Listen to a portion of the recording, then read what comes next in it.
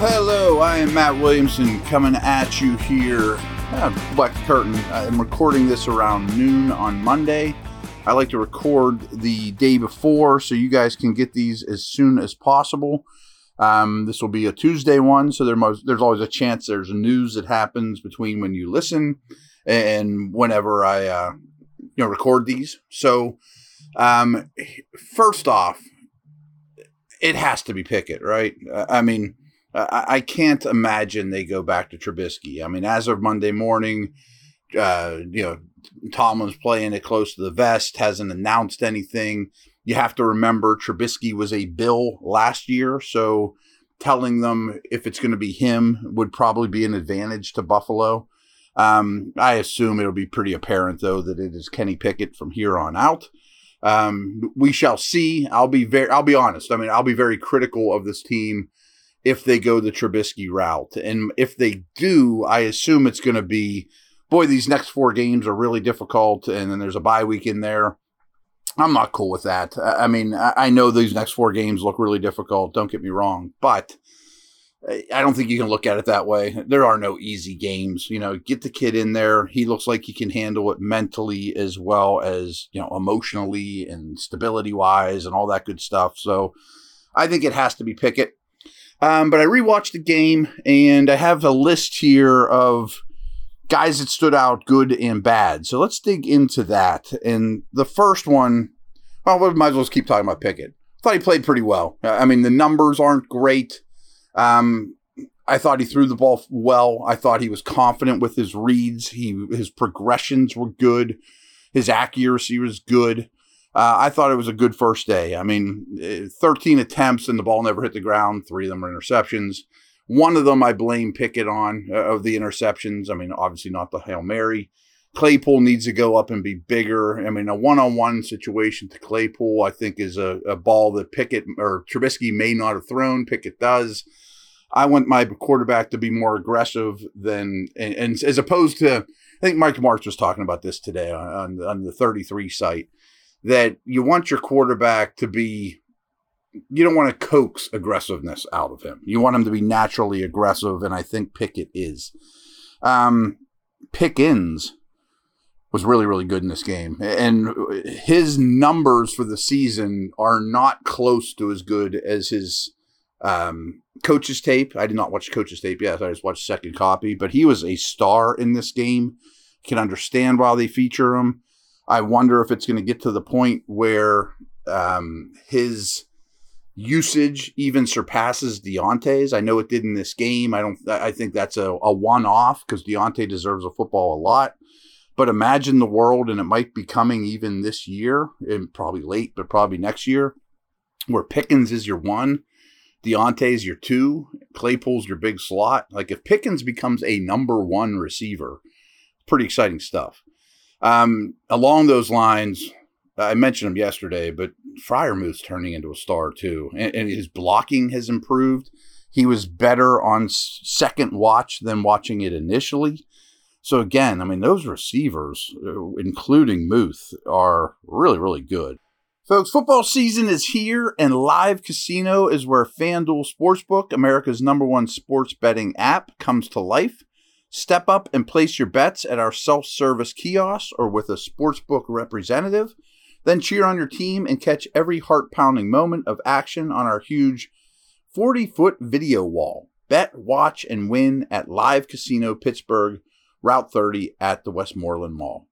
Gambling problem? Call 1-800-GAMBLER.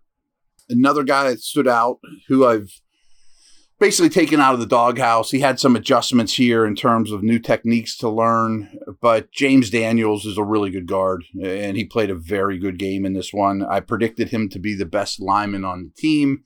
That has now come to fruition after some stumbling blocks early. He's a very good player. He's a very good signing. He, too, is very, very young, so that's a great sign to me. Other guys to call out on defense in a positive manner. Cam was back to being Cam. I wasn't super worried, but these last 2 games, I did mention not his best showings, and maybe he didn't blow up the stat sheet, but he demanded a lot of attention. He was a force time and time again. And as was his new buddy. Larry Ogunjobi was quite good in this game, too. I mean, I know the Jets have a totally reshuffled, rebuilt, bad O-line, but those two were very, very good in this game. I think that's great to see. Ogunjobi's a guy I'd like to keep around for the long term. His contract's up after the year. They lost Terrell Edmonds in this game, and I know a lot of people don't give him a ton of credit, but he played well. I think he's having a very underrated and good year. They would miss him next week, but they ask a lot of Edmonds, and he does everything well, nothing tremendous. Like if he's your 9th or 10th best player on defense, you're in really good shape. He's another guy I might consider extending sooner than later. So there's some positives there from this group. Take a quick break, and we'll hit on a few of the guys that weren't as good as I initially thought.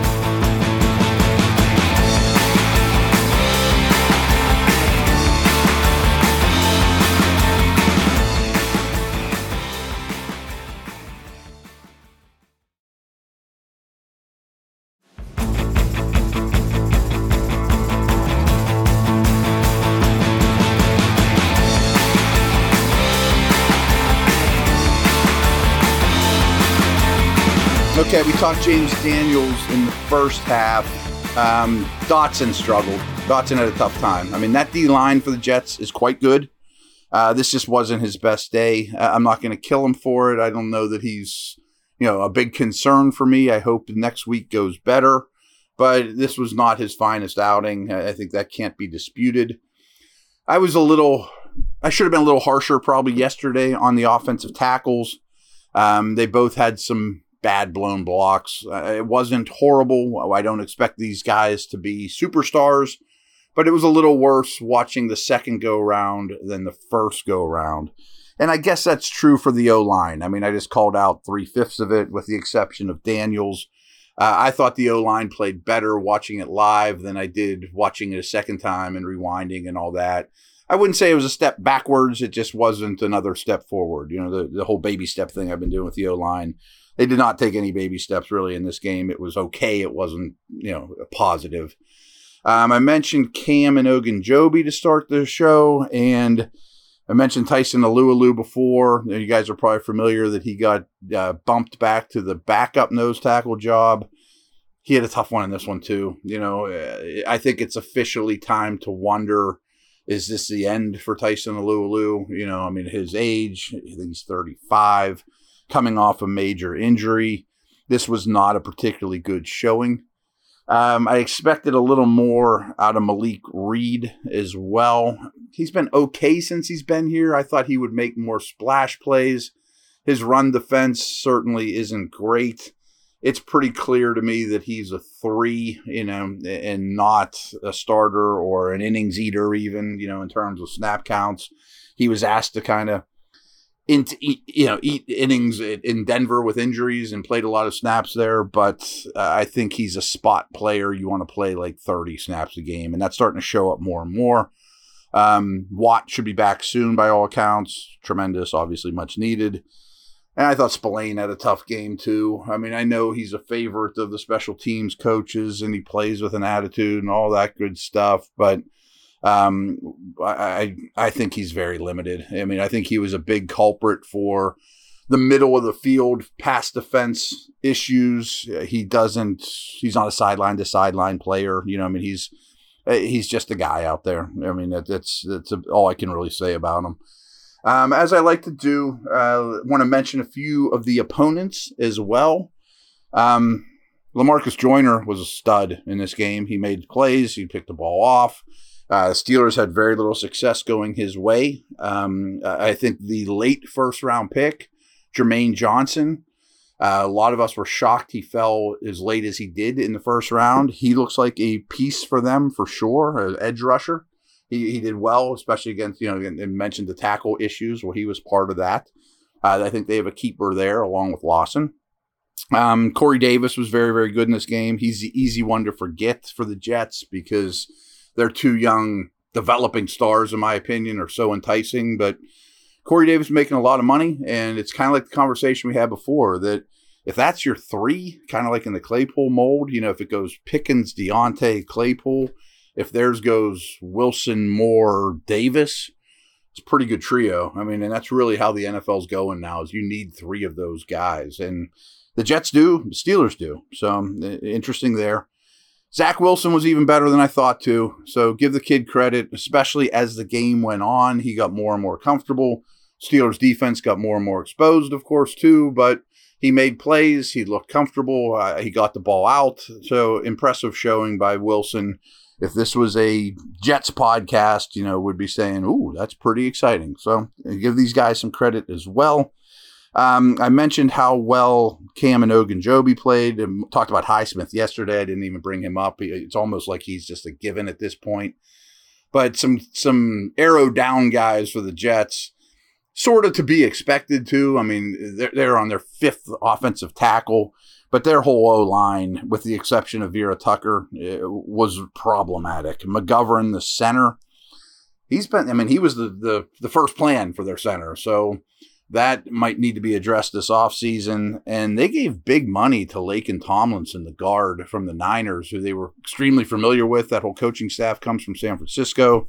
He had a rough day, too. I mean, especially against Cam and Ogunjobi. He has not had a very good season as a whole for the Jets. And then Max Mitchell got thrown in there. Again, not part of the plan. He's a 4th-round pick. He had a tough go of it, too. So Jets played a little better than I expected. Their O-line was a little worse than I expected. The Steelers' O-line was a little worse than I expected. Pickens and Muth were a little better than I expected. Cam and Ogunjobi were better than I expected. Daniels was better than I expected.